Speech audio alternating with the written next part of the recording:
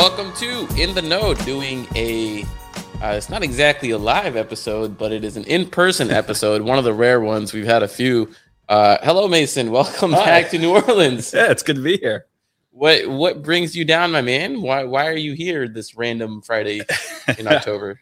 My mother wanted to throw my wife and I a baby shower, and so here we are in New Orleans for the weekend. By the last chance I had to actually fly down here in a while. Our first child's due in December, and so here I am. Thought I could take some time and come hang out with you and talk about the Pels a little bit beforehand, though. Beautiful fall weather outside in New Orleans right now. What is it like in Detroit? Why are you not just spending the rest of the winter here? Why would you subject your child to that brutal weather in December? Welcome to the Midwest to be born in pretty much right around Christmas time. But yeah, it's not bad. It's 56, and it's cold. It's cold at night, but it hasn't gotten to the bad part yet. So but 85 degrees in October is I do miss that. That's for sure. Sounds all bad to me. 56, want no part of it. Anyways, the Pelicans have a game tonight in Birmingham, which is pretty cool of them to go down there. They announced a sellout crowd in the arena over there, which is around 17,000 people. Them venturing into that market with their G League team was a step into gaining a foothold of the region, and now playing preseason games there, I think, is very cool of them to continue to sort of build their presence. So far, the Pelicans have won all of their preseason games but one, which is the most recent one against Miami. Any large-scale takeaways from you yet this preseason?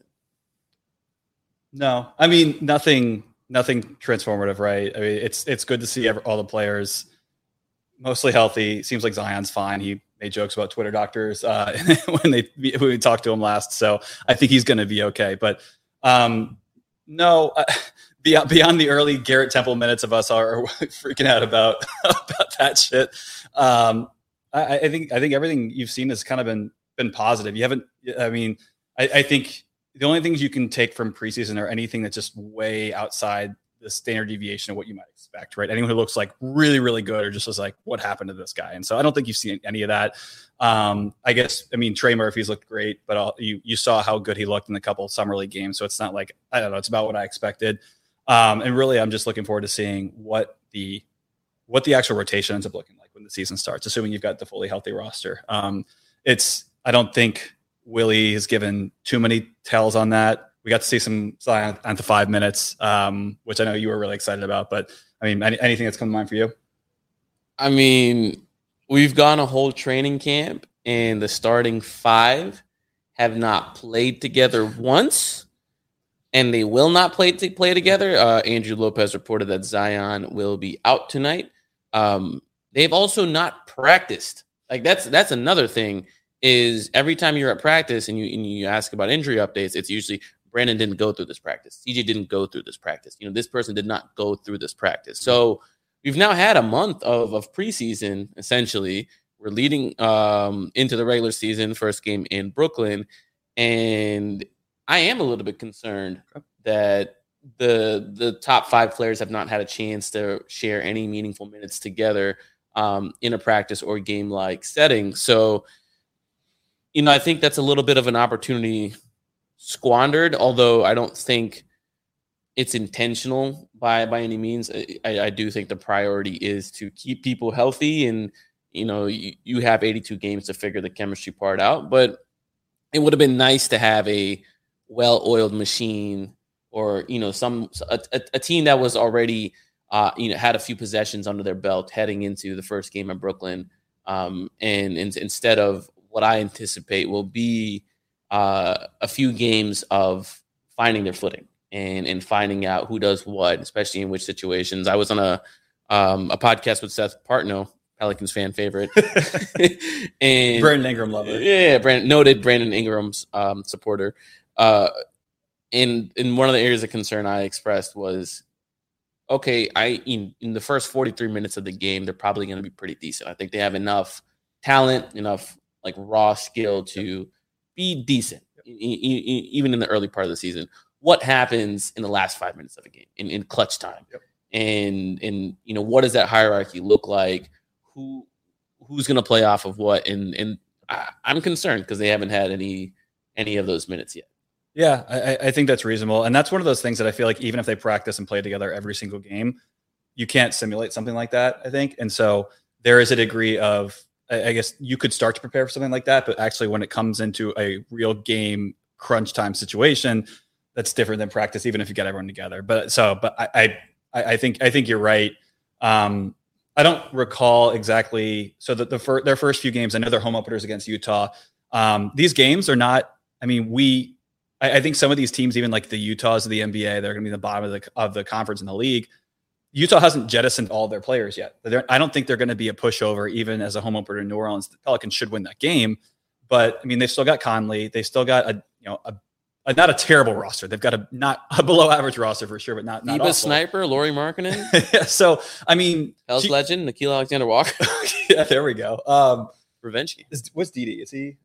I don't think he's in the league. Oh, he was in Port. He didn't go. He didn't go to Utah. I think he's back in Brazil. But no, so I don't. These are not games. They play Charlotte though, so Charlotte probably without LaMelo. That should be one that you can just get by and win, regardless of any sort of kind of cohesion for your players. But there are these games that they're not easy, and if a lot of games, even against not great teams, they'll come down to the wire, and then that's where the good teams separate themselves from the bad teams. So the Pelicans are going to have to do that, and to your point, they're going to have to do that without a lot of time together for their core or their finishing five. Yeah, I think there has been discussion on how individuals in that five that have played look already. I've seen people discuss and comment on Zion. That the first game I think he played was a big success. Every subsequent game, I think he's shown us flashes of what he is and what he can be. And then there's flashes of, he went 3 for 12 from the free throw line one game. And then there was a few other games where he sort of struggled to finish at the rim at a rate that we are used to. He's still getting there. He's still getting those attempts and those makes that are typically there. We haven't seen. Is there any concern from you on that end? The free throw stuff has been interesting because I feel like he's either been pretty good or just terrible from the line. It's no in between. And so obviously it's small sample size. You can't really, pin it on one specific thing. And so I think it needs to see a little bit more, but no, I'm not concerned in anything big picture wise. I feel like he's getting his footing. He's getting back to playing basketball again. I really don't know what to make of the free throw issues. He wasn't great from the free throw line before, so it's not like I expect him to suddenly be much better. But I hope to see a little bit more consistency. So, if he shoots 70% from the line, fine. It's not great, but what you don't want to see is have these games where he gets the line 15 times and he makes 5, 6, 7 free throws. He's got to be making more than half. And he's going to get fouled because no one wants to give up that automatic bucket, especially when you look at, estimated points per possession of a dunk versus a Zion free throw. They're going to come. He's going to have to get better from the line. Yeah. And what's funny is that even if he shoots like 65%, that's 1.3 points per possession, which is far and away the most efficient offense in history. So it's like, I don't think hack a Zion is a viable strategy for opponents. But we've already gotten to the point where he is basically generating a free throw a minute already. Like he has an absurd free throw rate in the preseason. And yet we're looking at his drives. We're like, oh, that was a foul. That was a foul. That was a foul. That didn't call that. And so I think there's going to be a level of frustration among fans. And Zion himself, we've seen him pull refs to the side already in the preseason. Discuss like, hey, like these guys are beating me up every time I go to the rim. And I think that's contributing to some of those finishing issues is he is getting fouled. Yeah. And but my thoughts on him finishing was when if you look at Stan Van Gundy's season, Zion started that season, the first 10, 12 games, he was only averaging about 20 points a game, and his true shooting percentage was about 55%. And it's normally like 65 or 67% with him. And he started that season off slow. Part of it was He was coming back from the injury he sustained in the bubble. He was trying to figure out how to fit in with Steven Adams and Eric Bledsoe and all of that. Great times. Great times. But, part of that is I think anytime you come back from a sustained injury in the period of time off from basketball, it's going to take reps. It's going to take just experience of getting your feet under you, getting your legs under you. And I think in preseason, it's tough to comment on because no one's going 100%. I don't think Zion's going. Herb might be, but that's about it. Yeah. Herb is special. No one's going 100%. But I wouldn't be surprised if it takes Zion. If a few games before he finds that game-to-game consistency that we're used to seeing. Like I think, I could foresee a situation where like, okay, maybe the Brooklyn game doesn't look great, but then he just absolutely destroys Charlotte. And then he goes to Utah and does well. And then whatever the next game is, he struggles. And we're like, okay, he's finding his footing. And then by the time we're approaching Thanksgiving or Christmas, he's back to the world-breaking Zion that he is. Any concern for you on his ankle? Seeing him make jokes about it to the media, I don't think I have any. I don't think it's a full-blown lock that he plays the opening night. That you want to be careful with someone like him, right? And so I expect him to. I don't think it's the end of the world if he has to miss it, but big picture, if he's making jokes about it, I think it's fine. Yeah, I mean, I think you play. He played a few possessions after the injury occurred, the roll occurred, and he still scored and got to the free throw line. I think he'll play. And I think the other thing is going back to the finishing conversation and going back to the conversation where they have not played Brandon Ingram and CJ McCollum and Jonas Valanciunas and Herb Jones and Zion together once at all yet. He hasn't played in the preseason yet. He has not played in the preseason. He's had an unfortunate toe that's been bothering him. And those things, in my opinion, are also going to increase Zion's finishing efficiency. Because all of a sudden, when it's not Devontae Graham, when it's not Najee Marshall on the court taking those minutes, it's not Billy Hernangomez taking those minutes, and it's Brandon Ingram, CJ McCollum, and Jonas Valanciunas, it's a different ballgame. It's a different level of offensive skill that's on the court. It's a different level of passing ability that's on the court. It's a different level of defense warping. And I haven't seen anyone throw a lob to Zion yet. And maybe that is an area we miss Lonzo in. Maybe there are just not that many lobs this season. But I anticipate when Brandon Ingram's back on the floor and CJ's back on the floor with those two, there's going to be a lot more of those opportunities because you can't leave those guys in one-on-one situations and have them go against your defenders. I mean, I think you're selling floor space or Billy Hernangomez a little short here. Everyone was taking threes in the preseason, and he made a couple of them. But there's a tangible difference regardless between floor spacing and playmaking, and I think that's the point you're alluding to here because I'm excited to see Devontae Graham with Zion. There are certain players who I think they make sense together, but they're still not as it's not going to give you the same type of versatility and dynamic offense as like a Brandon Ingram will. And so I'm excited to see the different lineups they put Zion in, whether it's he's at the 5 or he's at the 4. There are various guard combinations that they can push up, put together, as well as obviously Trey Murphy to really give him a ton of floor spacing and playmaking at the same time. And if they can figure out the right combinations that do that, as well as make them even passable on the defensive end, because I think that's all they need for this team to really click, is just to be a top 20 defense. If they can be above average because they can limit transition opportunities from their offensive rebounding skills, then even better. But I think that's one of the things that maybe has helped a little bit, even without BI healthy, is that Willie's had the chance to at least put certain players together and see how it looks. And hopefully, while the starting lineup hasn't seen time together, you see other combinations that you think as a head coach, all right, that fits, that works together. And so maybe we see that benefit, and maybe we see kind of Zion plus bench units just mashing opponents early on. So let's talk about the defense a little bit. I thought the Miami game was indicative of how big of a drop there is from Jonas to Billy Hernangomez. And in both, I think Billy had like a 17-10 game, which on paper looks fantastic. But I think it was evident watching him play in terms of like the areas he covers on pick and rolls.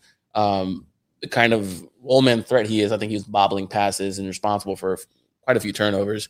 There is a big drop off, and I've heard the conversation around. Well, remember me when Billy won the MVP, and I was like, how much of a drop off is there? I think there's a pretty clear drop off there. Jackson Hayes also out, so that's a vertical element that they don't have currently going into the season. Although he was supposed to get reevaluated in 2 weeks, so he's going to be coming up on that pretty soon. We'll see where he's at with his UCL. But I think you make an important point that their defense should be okay because of what you mentioned. And if they limit transition opportunities for opponents, if they limit them both from a scoring perspective, like they're continually taking the ball out of the hoop rather than off of rebounds or long rebounds or turnovers. And if they constantly have to account for the offensive rebounding threats, then there should be a lot more half-court defense for the Pelicans to be played. But I'm a little bit apprehensive on the Pelicans' ability to control some of these high-value areas, which is attacks to the rim and three-point attempts. Every team wants to force teams into the mid-range area. Do you feel like they have the personnel at the moment to where they can dictate defenses rather than like have to react to them on the defensive end? Yeah. Sorry. Yeah.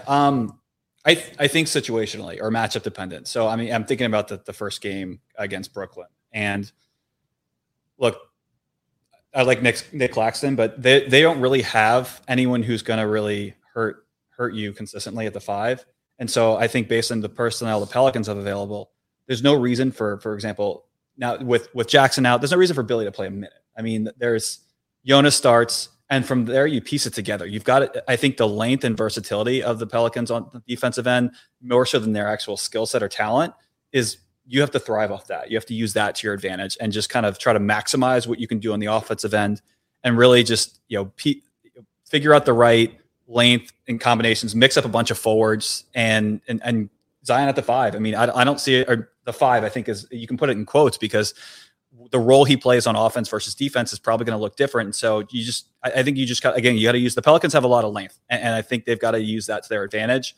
And unless there's really a guy who they think is going to beat you possession after possession in the inside, then they can figure out those minutes. What about possession after possession on the outside, like Kevin Durant or Kyrie Irving? I think going to Brooklyn specifically, they will run a lot of Ben Simmons at the 5, and them doing that, spacing that floor out with the shooters that they have, Seth Curry, although he's a bit of a question mark or whether he's going to be available that game or not. Joe Harris, Royce O'Neal, their defender, who he's an adequate catch and shoot 3-point guy. Obviously Kyrie and KD. Those players in that kind of situation, who are you putting Zion on defensively? Are you putting him just straight up on Ben Simmons and making him guard the ball in those actions, or you're hoping to find the Royce O'Neal and just kind of like put Zion on their low usage guy with Jonas in the game or out of the game?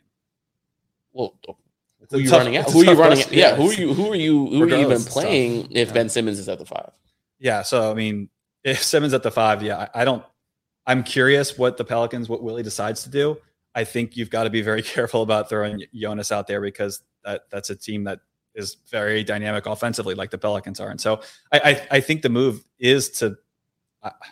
It's tough. I think maybe Ben Simmons is the matchup I would put him on first, and I think it allows him to.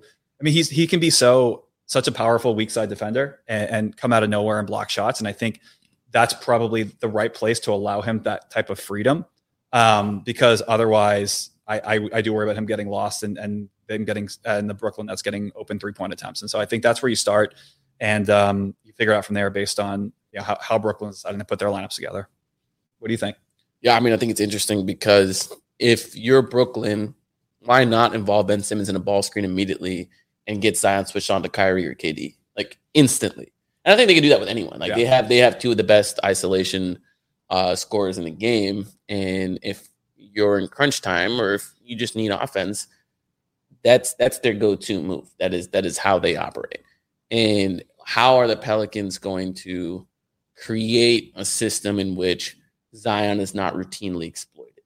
Part of that is going to have to be ownership and responsibility on Zion's part. It's going to be having to fight through situations where he doesn't get switched, or when he does have the switch, then he's got to actively take away one thing or two things that he's able to do. Obviously, against those players, it's impossible to take everything away. But there has to be a scheme that he's working towards. Are you forcing him, left or right? Are you forcing him towards help in one way or another? What are you prepared to do? So yeah, I mean, I think those are questions that everyone's going to have, and frankly, I expect the Pelicans' offense to be good enough to where they just need to be passable on defense. But again, those last 6 minutes of the game, I think there's going to be games, particularly early, where the Pelicans' offense does struggle, especially if teams are switching 1 through 5. If Pelicans also go small and they're switching and they get caught into isolation ball, I think there's going to be moments where some of those shots aren't going down and the Pelicans don't look great. Yeah. I mean, the defensive strategy you may have to go towards in situations like that is just double team the ball handler and leave Ben Simmons wide open by the goal, because we know he'll pass up the lane. Yeah, full on mind games with Ben Simmons. Yeah, I mean, I almost would want to try out putting someone like Herb on Ben Simmons for a couple reasons. If he's on the ball, great. You're getting ball pressure. If he's off the ball, then that's one of your best off-ball defenders in the passing lanes, as your weak side help, and kind of seeding one of the other matchups to be like, okay, cool. We Tony Allen, Ben Simmons basically, and we're allowed Herb to play 2-on-1 on everybody else when Ben Simmons doesn't have the ball. Or what were teams doing to the Spurs with Kawhi? They were putting the best player in the corner. That Kawhi was just taking Kawhi out of the play. Yeah. So, interesting matchup there. I want to move on towards another Pelicans who's seen a great deal of success this preseason, someone that people have high expectations for going into the season, and he had a great close to the season last year. Trey Murphy III has been on fire, absolutely on fire to start this preseason. And Mason, tell me why this person should not close games. I'm on start Trey Murphy mode, but we're not going to go there. If we go there, I'm going to ask you who you're benching, but no question. No question. And that's a different conversation. We'll get into there. I think I have to find a different shirt. I mean, that's what you're. I love Herbert Jones, but let's talk about closing games first. Yeah. So the argument is that you have enough offense without Trey Murphy there, and depends on who you're pulling. If you're pulling out Herb in the closing 5, I have concerns. If you're pulling out Jonas, depending on the matchup, I think it's certainly a plausible option if he proves that he can be at least a neutral defender, which I think he's still young, and that's still that is unless you're Herb Jones, that's an area where your typical rookies aren't good. Second-year players, there's still a huge learning curve to defend the NBA.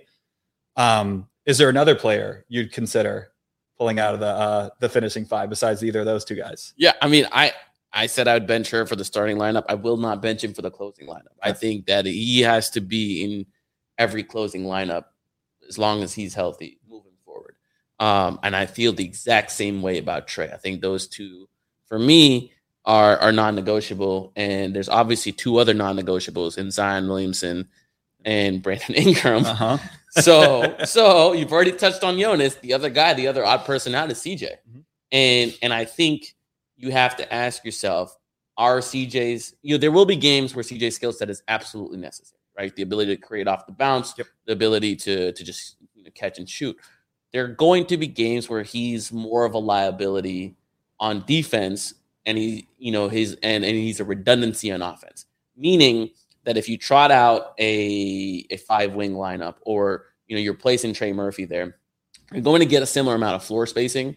And ultimately, if you have the ball in Zion Williamson or Brandon Ingram's hands, then you need less of his offense of CJ McCollum's individual offense, more of his ability to space the floor. And you're already replicating that with Trey Murphy out there while putting a much, much better defender, a much better event generator. We've already seen his ability to generate blocks both on the ball and on the weak side, a much better rebounder. So I ask you this.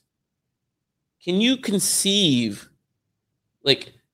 of a closing lineup for Golden State that did not involve Klay Thompson? No. Right? It makes no sense. Okay, right? Yeah. It makes no sense to have a 6'8" elite three-point shooter who also plays defense to not close games. Okay. Can you conceive of a Denver Nuggets closing lineup that doesn't involve Michael Porter Jr.? That one's less clear to me, but probably not. Probably not. But you look at their bench, it's definitely that, not, right? Yeah, that's why. Although their bench to get better this year. Their team is deeper than it was last year. DeAndre Jordan? But no. Look, Michael Porter Jr. is closing games. Right. He's 6'10", 6'11", and one of the best shooters in the league, right? So you look across the league, and the elite shooters that don't close games are the ones that don't play defense, right? It's your formerly JJ Reddick's, it's your Duncan Robinsons, it's your potentially Joe Harris, but Joe Harris is a much better defender than Duncan Robinson, and I anticipate he's going to close a lot of games for Brooklyn. When Danny Green was in his prime, would any team close games without Danny Green? No. Right? So you have this one player who has one of the most valuable skill sets in the whole league, a skill set that every team searches for, a skill set that elevates the game of every single star, right? When you have that level of shooting, and what Trey's displayed to me this preseason is that he's not a standstill shooter. He is a movement shooter. Right, he's coming off a screen, so it's baseline out of bounds plays. He had one against the Spurs. He had one against the Heat, where they're basically they have the someone inbounding in the center setting a screen for Trey, while someone else and Trey is setting a screen for someone else who's cutting towards the basket. And it's a series of screens that basically is either going to generate a free layup for someone who's cutting to the basket because they're going to get confused about the shooter, or it's going to generate a free shot for Trey. And his ability to shoot on the move, his ability to shoot from 35 feet out. That's what he's doing right now. He's playing with that level of confidence. Yep.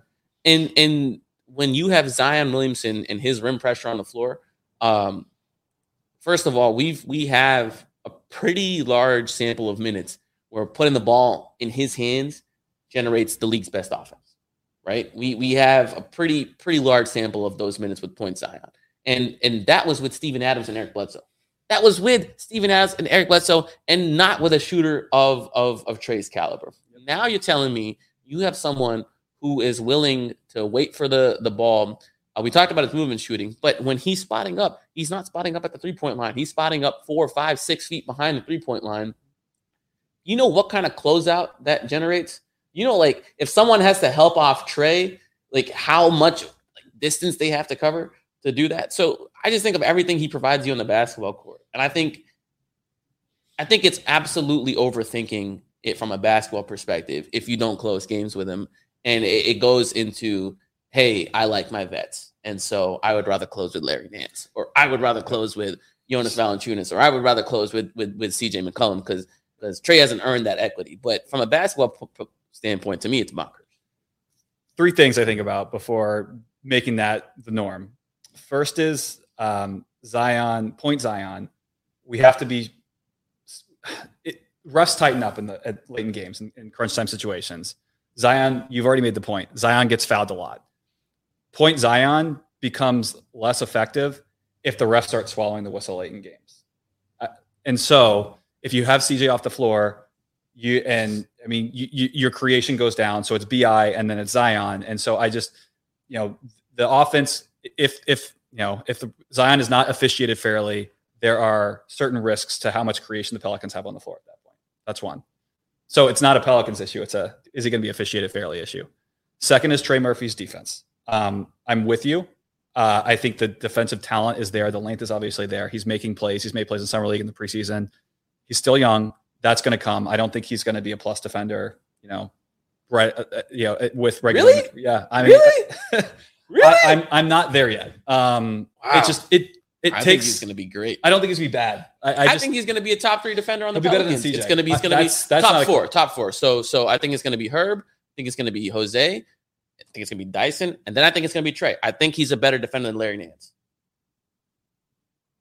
Interesting. In what he's going to give you. I just think there's more of a learning curve, and not, I mean, Herb Jones is immediately a plus defender and like that. And he was I know he played 3 years for his college. I don't remember, but hold on. Like Trey was a plus defender already. Hold on. keep talking. I'm looking this up.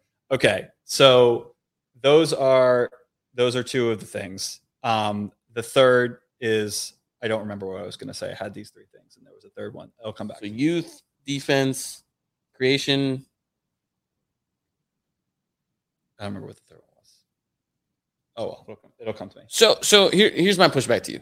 If you need more creation, keep Trey on there. Put CJ on there. So you have a guard out there. All right. So you have CJ, you have BI, you have Zion. Those are your creators. You have Herb as your catch-all defender, and Trey Murphy as your X factor. You're someone who you already have the gravitational force of Zion, who has just the density of like a neutron star just going at the rim, right? Yeah. Why would you not have the equivalent gravitational pull on the other end of the court with Trey Murphy? And all of a sudden, when teams are forced to pick their poison, and you have 3 off the bounce creators, what are they supposed to do with those situations? Yeah, so that was my third one, and it's very much third in terms of my concerns. It's probably not enough to go away from what you're thinking, but do you think Trey Murphy has that gravitational pull on from the start? What does it take? Because we know that 3-point efficacy, the attention that defenses give to some of those players, it lags, and so you've got to really prove it before defenses are really willing to just actually have to make a conscious choice to go out. And maybe they still won't, but your response can be, all right, then Trey's just going to make it rain from 3-point range, right? Exactly. So why do I care if they don't guard him? They want to give him an open 3. That's a problem for me. Yeah. So whereas I think CJ is immediate, defenses care about that. And so it is certainly going to be a pick your poison. And so again, I'm not saying that it's the wrong decision. I'm just saying that I see certain risks in the outset, and I think CJ's the easier choice. But I certainly see a world in which Trey Murphy, if he is a plus defender and really doesn't give up much on that end, if the difference between CJ and Trey Murphy's defense is wider than the creation advantage that CJ McCollum gives you, then to me, yeah, I think that's certainly a move you can make. I wouldn't do it all the time. I worry about. CJ seems like a real team first guy, but I worry about him consistently not playing in closing minutes. Like I don't necessarily want that all the time, but I get where you're coming from. So to bring this conversation in more of a real space in terms of what's actually going to happen, we are probably a year away from any CJ doesn't close games conversations, at least a year away. He just signed his extension. He had a good year. He has enough cachet. And again, veteranosity to where I just don't think it is a conversation. It is a word that is just shout out Seth Partnow. We are using this because of my frustrations with Garrett Temple and coaches routinely playing vets when they're not supposed to be playing. But I think we're at least a year away from any real you can't play CJ in those minutes conversations. At least a year. So what's been the buzz around the team and what is the general understanding at this moment is it's Larry Nance that will close games at the 5. Huh. And my whole thing is the advantage of closing with Larry at the 5 is he gives you some perimeter shooting, not a high volume, not high percentage. He's shown decent shooting when he's been healthy and playing enough, right? Yeah. And so, but no one's going to run out and guard him, to your point. Right. Your point about gravity there, yeah, absolutely. No one's going to pay attention to him out there, right? He has some playmaking. he has some level of interior finishing in terms of being a lob threat or just getting him into the short roll and pick and roll situations. He's decent at everything. He's not great at anything. Exactly. Right. Maybe this was him coming off of still recovering from that injury, but in the playoffs, whenever they closed with him at the 5, Chris Paul cooked him. Yeah. Cooked him. Absolutely cooked him. And do I think that he's probably going to look better on defense this year than he did at that time? I'd hope so. I'm optimistic about it. But when I look at the strengths that the Pelicans have, you are opting to take Jonas off the floor for supposedly better defense, right? If you're in a situation where the guard's going to cook you regardless, then that defense is not better. Right. But what you have taken off the floor is absolutely elite rebounding ability on both ends, elite finishing ability, and just more offense, right? So you've taken that off the court. If that is my trade-off, then what I want is something else that's elite, which is shooting from Trey Murphy. Do I think Trey Murphy can get to the level of Larry Nance defensively this year? Yes. Do I think he can surpass it? Yes. What the coaching staff probably needs to see to put Trey in those minutes is not necessarily a Trey thing, in my opinion. It's a Zion thing. And I think they have to see enough defensive buy-in, enough rebounding ability, enough of ability to change and alter things from the weak side to where they feel confident playing him at the quote-unquote 5. Hit the mic. Where they feel confident playing him at the 5. So it's not that, hey, we're playing Larry at the 5 so you don't have to. It's, okay, we trust you to do this, and we can take our ceiling to a higher level by playing Trey. Yeah. But I love Larry Nance. I think he's going to be a huge piece. I think he's going to have big games. I just think that the Pelicans have 2 players in Jonas and Trey Murphy who give you elite things, and in a way that other teams have to adjust to. Other teams have to. No one has to game plan for Larry Nance. No one on either end. The Suns had to adjust for Jonas in that series. Yeah, and then the Pelicans readjusted by matching his minutes to JaVale McGee's, and then they still continued to win those minutes. But no one has to adjust to Larry Nance. So if no one has to adjust to him, like what am I really getting out of that? And is the advantage of being more mobile actually coming through when guards are isolating him and playing him in space? Yeah, I do agree that I would play given the choice to close games between Larry Nance and Trey Murphy. I would pick Trey Murphy. The one thing I'll say in Larry Nance's credit is that not every team is going to have a guy like Chris Paul who's going to dissect you. Obviously, great wing scorers. He's not going to be able to defend those guys anyway. The degree to which Chris Paul is a wizard and can do stuff like that, not every team has a guy like that. But it's not like a huge vote of confidence for Larry Nance either. Yeah, I mean, but you look around the league, there's dynamic guards on every team though. So it's really about generating that switch and making him defend in space. And is that something you want Larry Nance doing? I trust Trey in isolation situations more than I trust Larry Nance. I think he's more mobile. I think he has more, maybe not more athleticism, an equal amount of athleticism. I think he is taller and longer. He affects shots more, and you keep giving him those opportunities, you're only going to raise the ceiling of the team.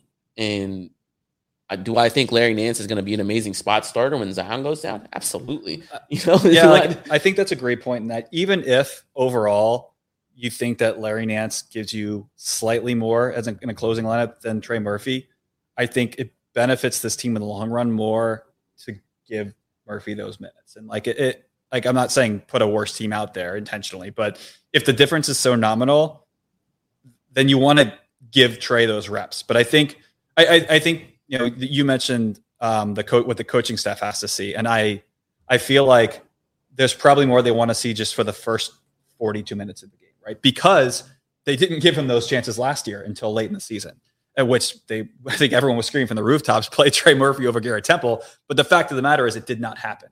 And so they probably want to see more in regular season from Trey. Not fair to Trey, but it is what it is, before they start saying, okay, let's give you those closing minutes. Yeah, I mean, again, like I said, veteranocity is a disease in this league, and the vets are going to get the benefit of the doubt, even though what have they done to actually earn that benefit of the doubt when they routinely mess up on the court? Cough, cough, cough, cough, cough, cough, Garrett Temple. Eric Bledsoe, even Eric Bledsoe. Like, what have they actually done to earn that? And they're in the right to fail routinely. I just think that's an outdated mode of thinking, and these young players deserve more credit. And so I'm going to use this as a platform to launch into my next hot take. This is a doozy. Let's go. My hot take, my actual hot take is like a button for the pot. Yeah. this Brew Crew coaster bottle opener is going to be my button for now. I think my actual hot take is the future of this team is the Dyson Daniels, Brandon Ingram, Zion Williamson, Herb Jones, and Trey Murphy lineup. I think when we've talked about the weaknesses and strengths of these lineups that we're trying to build around. What home run drafting that would be? Yeah, wouldn't that be? When we talk about the strength and weakness, yeah. I mean, so Dyson in a perfect world continues to grow as a creator and connector. And gives you and a shooter. I mean, that's going to be key. He's got to be 35% from three. He's got to be Larry Nance-esque. He's got to be whatever Larry Nance is giving you, right? Because that's the bar that we're working with is Larry Nance's level of shooting. Yep. What does Dyson give you that Larry doesn't give you? He gives you playmaking. He gives you ball handling. He gives you, in my opinion, much better defense already. On the ball, off the ball, his rotations are amazing. His rebounds really good. If you look at Larry, I don't want to keep ragging on Larry Nance, but if you look at Larry Nance's, and this is something that Seth Partnow informed me of, his on-off splits when it comes to rebounding, like he doesn't make teams better in that space. Which is a problem with alongside Zion. Which is a problem in any small ball lineup. Yeah. To be effective as a small team, you have to clean the glass. You have to avoid giving up offensive rebounds.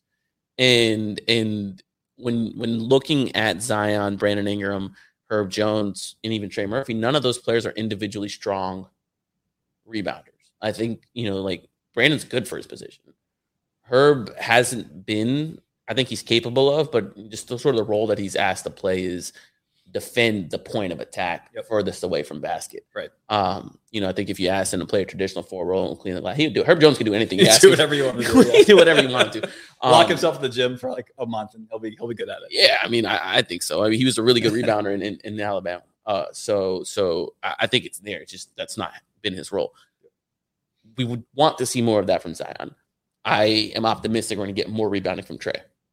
I think we were already seeing some of it in the preseason. I think he's just, by virtue of his size and being the biggest person on the court, he will get those rebounds too. So Dyson is someone that juices your rebounding a lot. He pushes the pace. He gives you another element of attacking. And if this is a team where you can get 35% shooting from Dyson and 35% shooting from Herb Jones, it's unguardable. And it has enough defensive weapons and enough switching to where it becomes a problem on both ends. And it's something that can truly, a unit that can truly play in a multitude of different ways. I think it can be effective in the half court. I think it can play, in the open floor in transition. It can play bully ball if it wanted to. And so that is the future for me. And I have seen it. I am bought in. I am willing to invest in it. And I think every sort of future move they make from here on out, barring like an acquisition of a top 30 level player, needs to be building toward this lineup. That means giving these players minutes together, giving the players minutes, period. Dyson should get minutes. Creating, opportunities for these players to get more minutes via trade. So like trading Devontae away, because that's an obstacle in Dyson's rotation, right? And then adding players who complement these individuals or the groups of, these individuals when they're not all on the court together. So like, first and foremost, that's going to be shooting, adding more shooting.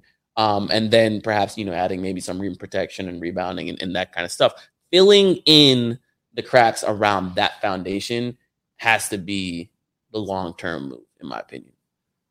So I don't know if I consider that a hot take, just because if it's in the future, all these are kind of lower probability, actual results. But I do think it's a hot take in that you're essentially putting 3 non-shooters on the floor together in Herb Jones, Zion Williamson, and Dyson Daniels. And obviously, like, any of those 3 guys could become passable from beyond the arc, but none of those guys I envision ever being someone that, like, maybe Herb in the corner gets defense's attention, but I don't see that ever being a lineup that really, spaces the floor that well. So you just got to be really good at everything else to make that work. It's not. So I don't know, that would be my rationale for why it's a hot take. And so I guess here's something for you. Yeah. What if Herb stays at like low 30s, right? But Dyson gets to 39. Right. Dyson, like, what if one of those 3 could? You just need one of those 2 to hit, or you want both to be like little average or above average? What does it more for you? I think having one more of those guys, because Zion is Zion, like, he's got gravity regardless. Yeah. I don't really care if he can shoot or not, and he's only going to get better. If one of Dyson or Herb becomes a guy who can shoot well enough for defenses to care, so that's not 35, that's like 37%, I think, then I see the vision. Otherwise, I think you're right. I mean, that might be your starting 5, but it might not be your closing 5. And so you may need another shooter out there. So that's the key question for me. But otherwise, I mean, everything else, that team, it's got the versatility, to your point. It's got the rebounding. And that's something that I feel like we probably should have been talking about more earlier on in this podcast, about the finishing 5 and that being such an important aspect of closing with a smaller lineup. But yeah, I mean, it would be fun if they can create the spacing and shooting to make it viable. It's a really attractive lineup. And my only counter to that is I don't care what Dyson shoots. He's never going to be someone defenses care about when Zion and Brandon Ingram are on the floor. So like by definition, when those 2 are on the floor, you only have a fixed amount of resources you can allocate from your defense. And Dyson can shoot 41%. Defenses always opt to stop those 2 first. Mm-hmm. And so to me, the trade-off is not his percentage, not the idea that someone's going to guard him out there, but more so, can he take and make enough of them to where your possession efficiency comes out to a good offense? Yep. And 35 is like the absolute lowest bar for me there. It's a little higher for me. I hear you. But yeah, I agree. Like 30. Even if someone's shooting, if Dyson or Herb shooting 37% from 3, they're still not going to go guard them instead of BI or Zion. It's not going to happen. So, but I that's just where I'm at. I just look at, what skill sets are needed to make Zion and Brandon Ingram lineup successful, and shooting is paramount. I think that's always going to be a standard no matter what, but it's everything else, the rebounding, the defense, and the ability to generate steals, which, can we talk about Zion? Dyson averaging 5.3 steals per 36. Deflections like off the charts too. Yeah, I mean, that is absolutely crazy. When you're able to turn the offense, or I guess the opponent, over at that high of a rate.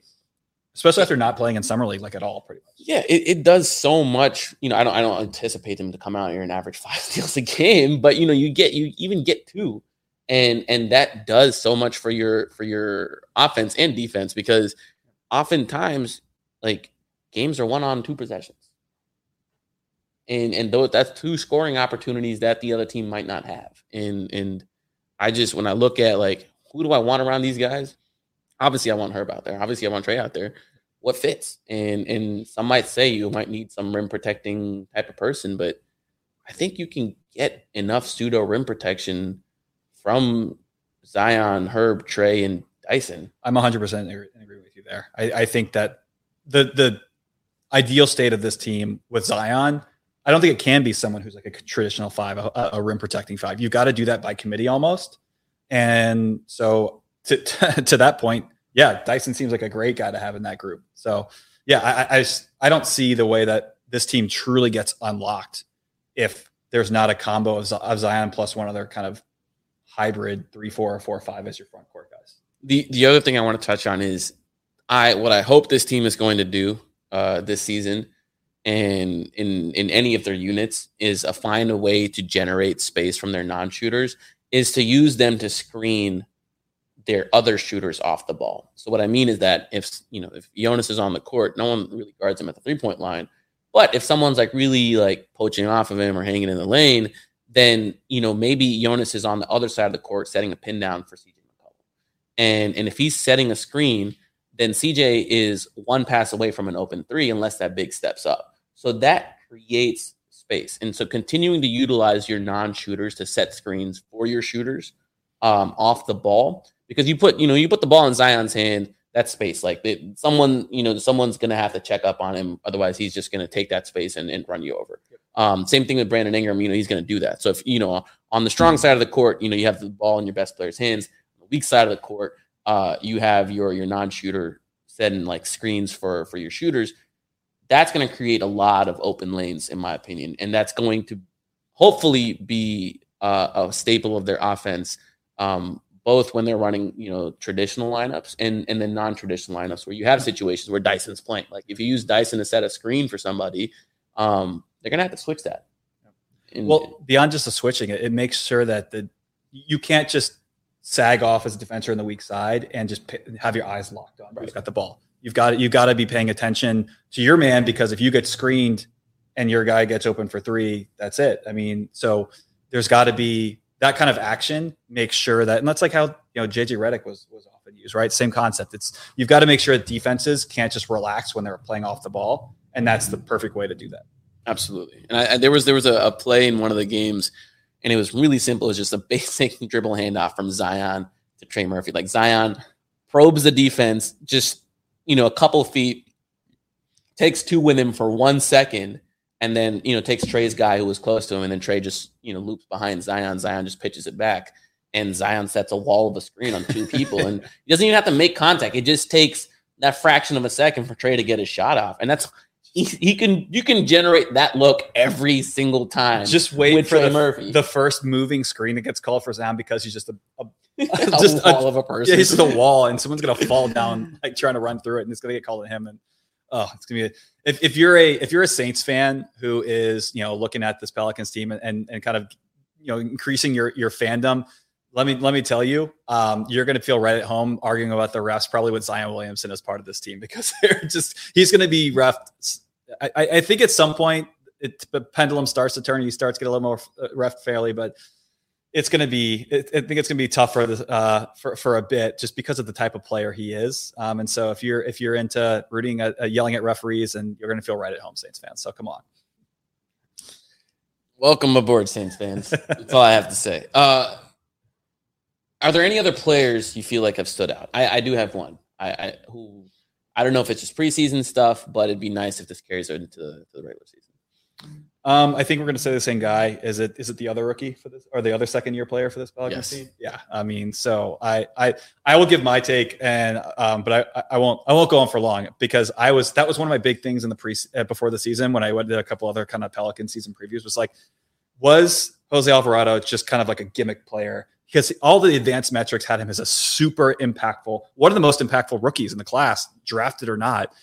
But a lot, you watch him play, and he's all hustle. And obviously there was always all the come from behind steals that he would make. Even got Chris Paul in the playoffs. But at the same time, he's not a great shooter. He's undersized. And so you look at those two things by themselves, and you ask, can he really be a plus player, have a really strong, be a rotation player for a good team? And without becoming a better shooter, because he's 6 foot. He's not ever going to be a great defender, just because he can only do so much with his size, right? And so I think the preseason has shown me that he was not a gimmick, but I think he can be an impactful player here. I still don't know how much so, but I'm curious what your take was. Yeah, I think part of what I've seen in this preseason is more of a willingness to score. I think last year that didn't exist. Part of being a rookie, part of finding your footing as an undrafted two-way player. Whatever the case is, there were several conversations and media interviews where he was like, yeah, BI keeps telling me to score, to shoot. Like, we're better when we do that. And in the preseason, and presumably because there are no stakes in the preseason and everyone plays with confidence, but he's been aggressive. He's been aggressive in getting to the paint, which is one going to be absolute key in terms of generating easy looks, whether it's him taking the shot or just drawing the defense in. but that doesn't work. His ability to penetrate doesn't work if he's not willing to score. And so he talked about how he's worked with Tony Parker. Yeah, if he can get that little floater, if he can get that little spin move, and he's willing to put that up multiple times a game. There are a few better comps, I think. Yeah. Another one is Chris Paul, but we don't want to go there. If he's willing to do that, then that changes what that bench unit can do with their offense. And that changes his trajectory as a player too, because I think he has the speeds and handles and just shiftiness to get into the paint when he needs to without a 3-point shot. And I'll talk about that 3-point shot in a minute, but if he's getting there and scoring, all of a sudden that's going to lead to bigs coming out and contesting that, and someone going backdoor, and maybe that's a lob, maybe that's a dump off, maybe that's something that's a pocket pass to Jackson Hayes back there, and that's just a dunk, right? I would love for him to become like a Tyus Jones level player in Tyus Jones for the Grizzlies. Proved that he could be a capable starter while Ja Morant was out, but runs one of the best units. He is one of the best bench units. He's been a tremendously impactful player for his whole career, and it's because, one, he's mistake-free, relatively low turnover, which is what Jose Alvarado is. Two, he provides you enough scoring. He's not a high-volume three-point shooter. He's adequate, right? And I think Jose can get there. I think he can be adequate at shooting. He's certainly been shooting really well in training camp. Hopefully it carries over. I don't think he's going to be someone that shoots 6 or 7 times a game from three, but if he shoots 3 or 4 times, he shoots around 37%, I think he's going to be fine. Most of those are probably going to come off the dribble. And if they're coming off the catch, it's because he's playing with some of the stars. And I think he's going to be adequate there, but the fact that he's not turning the ball over, he's generating turnovers from the other team, and just capable of setting the table, and he can defend his position adequately. That is a lot of floor raising. That is a lot of floor raising for any unit. A lot of reason why Chris Paul teams and Chris Paul minutes are so successful is because he doesn't mess up. Yep. And he plays good enough defense. He takes all of that low-hanging fruit. And if you have one decision maker who is capable of orchestrating an offense like that, that just raises the floor of your teams. And I think Jose is going to do that to an extent for the second unit. And I think there's going to be games, and in fact, it would be my preference if CJ misses games, that Jose be the starter rather than Devontae. That would be my preference.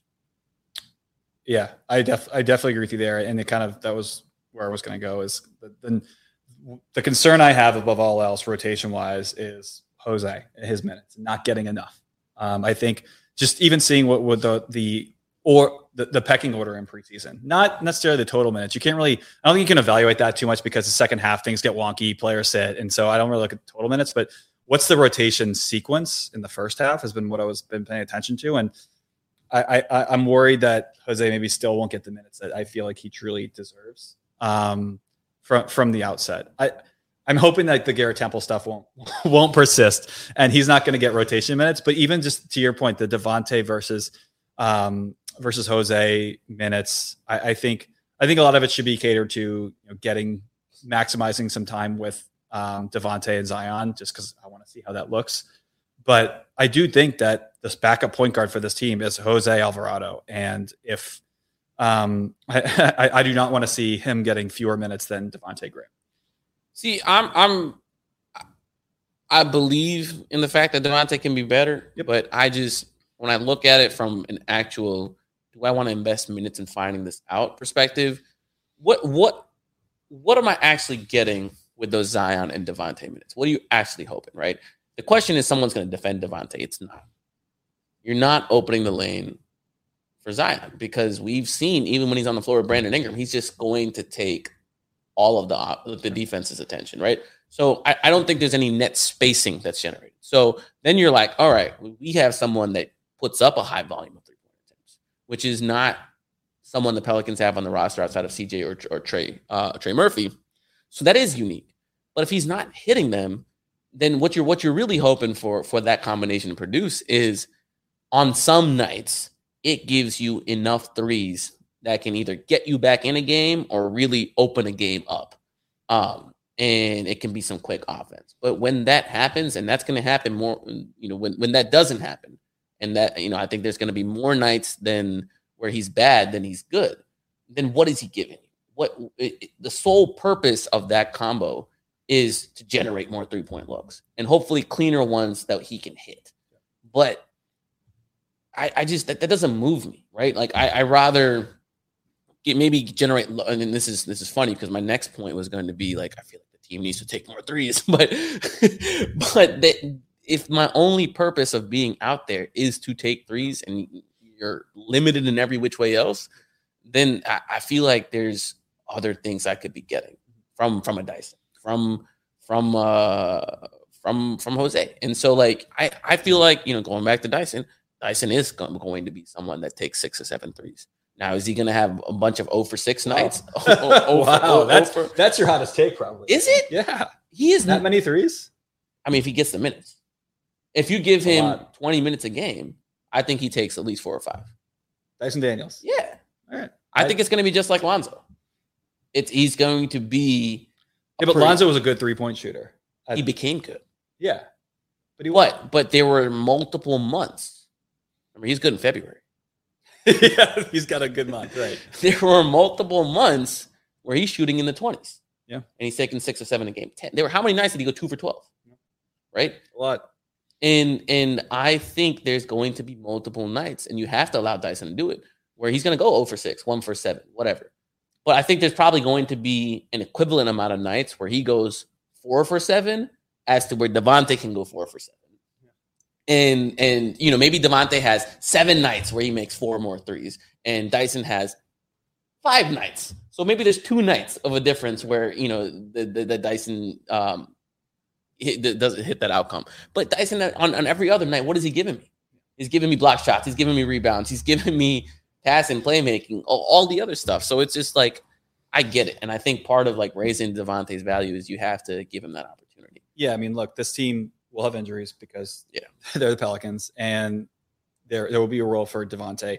And I do think I agree to the premise of what does Devontae give you that's that much more impactful than other alternative options, who will be a bigger part of this team for this foreseeable future. And so I do think like in the Pelicans defense, like year one, they thought they were going to be, they thought they were going to get a lot of Devontae and Zion minutes. And year two, you didn't know that Jose Alvarado or Herb Jones, you didn't know that all 3 of your picks were going to hit like this, or 2 of your picks, and then your undrafted free agent. But and so because of that, you have to also be nimble with your rotation and figure that out. And so it's tough for Devontae because I think that he's better than what he showed in the second half of last season.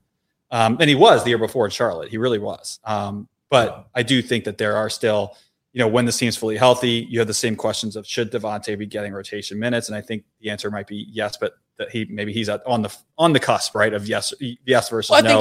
I think he was a positive player last year, particularly in the first half. Yeah, well, he started games for them. And that was a good lineup. That lineup crushed opponents. But I think where the lineup is now is where you're having to give Jose minutes in a good way, not because you're forced to. Yes. You're having to give Jose minutes. You're creating that situation where you have 2 6'1", under 6 foot, whatever guards as your backcourt, which is less of a problem against benches, I guess, but still a problem nonetheless. Mm-hmm. And if Devontae was your sole backup point guard, I'm not having this conversation. But it's as you mentioned, it's now we have options. Right. Yep.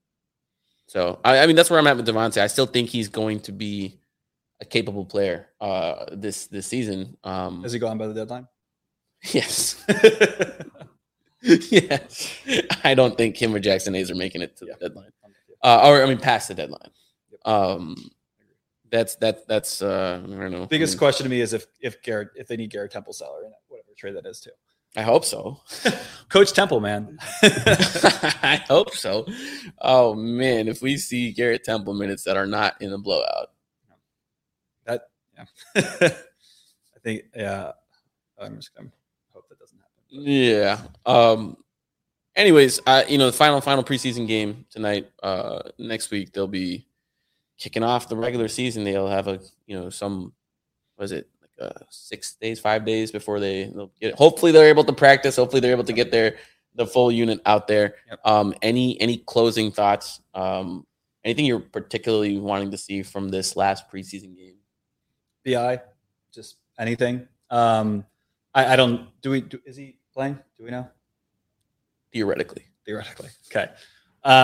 Just be fun to see him get a tune up. Obviously, don't push it. He's healthy. Give him 20 minutes. Let him run the offense. Let him be BI. Just let him get a little warm up before the game next week. But other than that, not really. Just stay healthy. It's just that's all I want is for the team to stay healthy and to put a fully healthy team on the floor for Brooklyn next week. That's a big ask. But it's an important one. It is. Yeah, I mean, I don't think I'm going to take anything away from Bia's game. Sure, he can go. I mean, obviously, if he goes like 10 for 12, I'm just be like, all right, league's in trouble. But if he goes 1 for 5, I'll be like, whatever. It's his first game. They don't care because vets don't care. How many years? Preseason, man. Yeah, how many years have we seen like Drew Holiday just not give a shit in the preseason? He's just like, yeah, you know what? I am gonna let Patrick Beverly strip the ball from me 5 times in a row. Like, whatever. Like, and I think CJ is on that time too right now, whereas he's just like, I don't let me just try out a couple shots, but mostly I'm getting my cardio up. I'm trying not to get hurt. And I know where my money is made, and it's not the preseason. Yep. So yeah, I don't really care. Hopefully, if the starters don't play that much, we get more Sebron minutes. I like that kid. Yeah. I was really excited. He's played. I think the summer league, he didn't really do a ton. I was kind of hoping to see a little more from him in the summer league, but in preseason he's been so fun. So I'll take as many minutes from him as I can get. And yeah, I mean, I would love to see him he's not going to get real minutes for this team, obviously, but love to see him at a few. Do you think he's going to be, with the team much, or you think it's going to be mostly in Birmingham? Probably 50-50 split. Yeah. I would love to see him just put up like 20 points a game in Birmingham. Just give him the green light. Because right now I feel like he's playing timid and within the system. Like he's like, I don't want to mess up. I want to be, I want to be part of the team. I don't want to take over. And I say, screw it. Let him go to Birmingham and drive to the rim 35 times a game. Like no one's going to stay in front of him. Like just send Fred Vincent to Birmingham for a couple weeks and then send him back. No. Fred Vincent stays here. We need him for Zion and Dyson and Herb and Najee and BI and literally every single player on the roster, not named Trey Murphy and CJ McCollum. No Fred Vincent there, but yeah, I mean, I think Sebron just let him run like 10 million pick and rolls in Birmingham and just feel it out. Just get it and then just bring him back. Obviously for extended homestands, you bring him in. But any like road games and stuff, maybe just send him out there. Still an open 2-way spot, Mason. Yeah. You trying to get in there? At this point, they've already given. Everyone's getting. You get a 2-way. You get a 2-way. If they want to, if there's a day where they have like a game where they have like 3 days off, and they want to just pay me for 2-way for a couple days, I'll take it. I think. How about you? You stepping in there? I don't know, man. Media game is coming up, so maybe that'll serve as my unofficial tryout if they ever need a diminutive old 3-and-D player. All right. Yeah, old man. Yeah, I mean, relative to the NBA, right?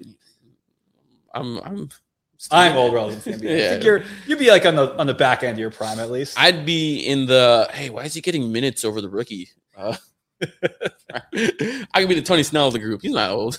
I still got I'm not older than the oldest Pelican. Thank you, Garrett Temple. But I think that'll be coming up soon for me. I'm in my prime. You hear that, Pelicans? 2-way me. But yeah, so EJ's gonna get that at some point. Just a matter of time, and it's probably going to be a 2-year deal, which doesn't really matter because his first year's ACL driven. But yeah, I mean, EJ's gonna fall into that at some point. I will say the Sixers waived Isaiah Joe, and that is a guard I'd take a 2-way flyer on. I assume many teams will do that. So he'll probably, if he clears waivers, if and when he clears waivers, he'll probably have a selection of teams to go to. Oh, come on, the Thunder are going to claim him. You know it, dude. He'd probably start for the Lakers with Russell Westbrook coming off the bench. Oh my God, Russell Westbrook. So someone was thinking about. Do you realize that? I know it's not like technically the contract. Do you realize the backup point guards in Los Angeles are making like $90 million this year? Between John Wall and Russell Westbrook. Oh, I was just thinking of one team. No. Is Eric Bledsoe out of the league? Does he have a team? No way. Does he have a team? I don't know. But don't put that juju on us. I saw a tweet today that said everything I've learned about Russell Westbrook and the Lakers has been against my will. And I'm like, yeah, it's true. But yeah, I mean, John Wall got the buyout from the Rockets. So technically he made that money this year. And so between John Wall and Russell Westbrook. Shout out John Wall. I'm glad he's having fun. He's going to be good. I'm excited to see him hoop again. Seems like the Clippers folks are excited with what he's been giving them. So very happy for them. Yeah. Great. Glad to see him back. Anyways, it's been a good pod. Yeah. Fun to be back. Good to be in this awesome Boot Crew Media studio here. Yeah. Nice. Oh, yeah. Loving it. Loving the studio vibes here. Yeah. Cool. Anyways, shout out to DraftKings. And do you have the read down by heart now? You know what? I don't have the read down by heart. Actually, I do, but I want to just let me make sure. Let me make sure it is the same one. Here we go. Is it NFL related? Okay. Go to DraftKings, use promo code BOOT, BOOT. Oh, Mason's got it by heart. I just know that you're going to get free money if you do it. You know, I don't see this week's read. So, but the promo code BOOT will probably give you if you bet $5 on any NFL game. That was the previous one. Bets, you get $200 in free bets. So bet on the football games. You know, I will every single week. I bet like a degenerative football gambler here. Who certainly knows every player in every team. So place $5 and bet and get $200 in free bets and using promo code BOOT. Which is for some reason not on the screen. So let me spell it out for you again. BOOT. They're fun. I'll say I've been doing. They push you a lot of kind of like odds boosts, and so I've been some of you know I'm a Yankees fan, so I'm throwing some $5, $10 bets with the boosts on some of the Yankees playoff games, and so it's pretty fun. You get a lot of good odds increases if you have some games you care about throwing a few bucks on. So yeah, just know that minimum eligibility rules and restrictions apply. And actually, I'm pulling this one up. There we go. And this one's about the NBA. Let's go, folks. The NBA is starting, so the promo code BOOT still applies, but bet $5 on any NBA moneyline bet. Oh, I will do this. I know the NBA. I know the NBA.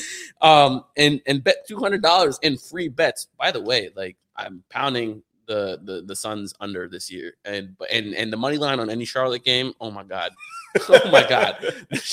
Charlotte's gonna stink this year. And anyways, bet $5 on NBA any NBA money line and get $200 in free bets. Minimum, age restrictions and eligibility restrictions apply. If you or anyone has a gambling problem, please call 1-800-GAMBLER. That's 1-800-426-2537. So shout out DraftKings and shout out Royal Honda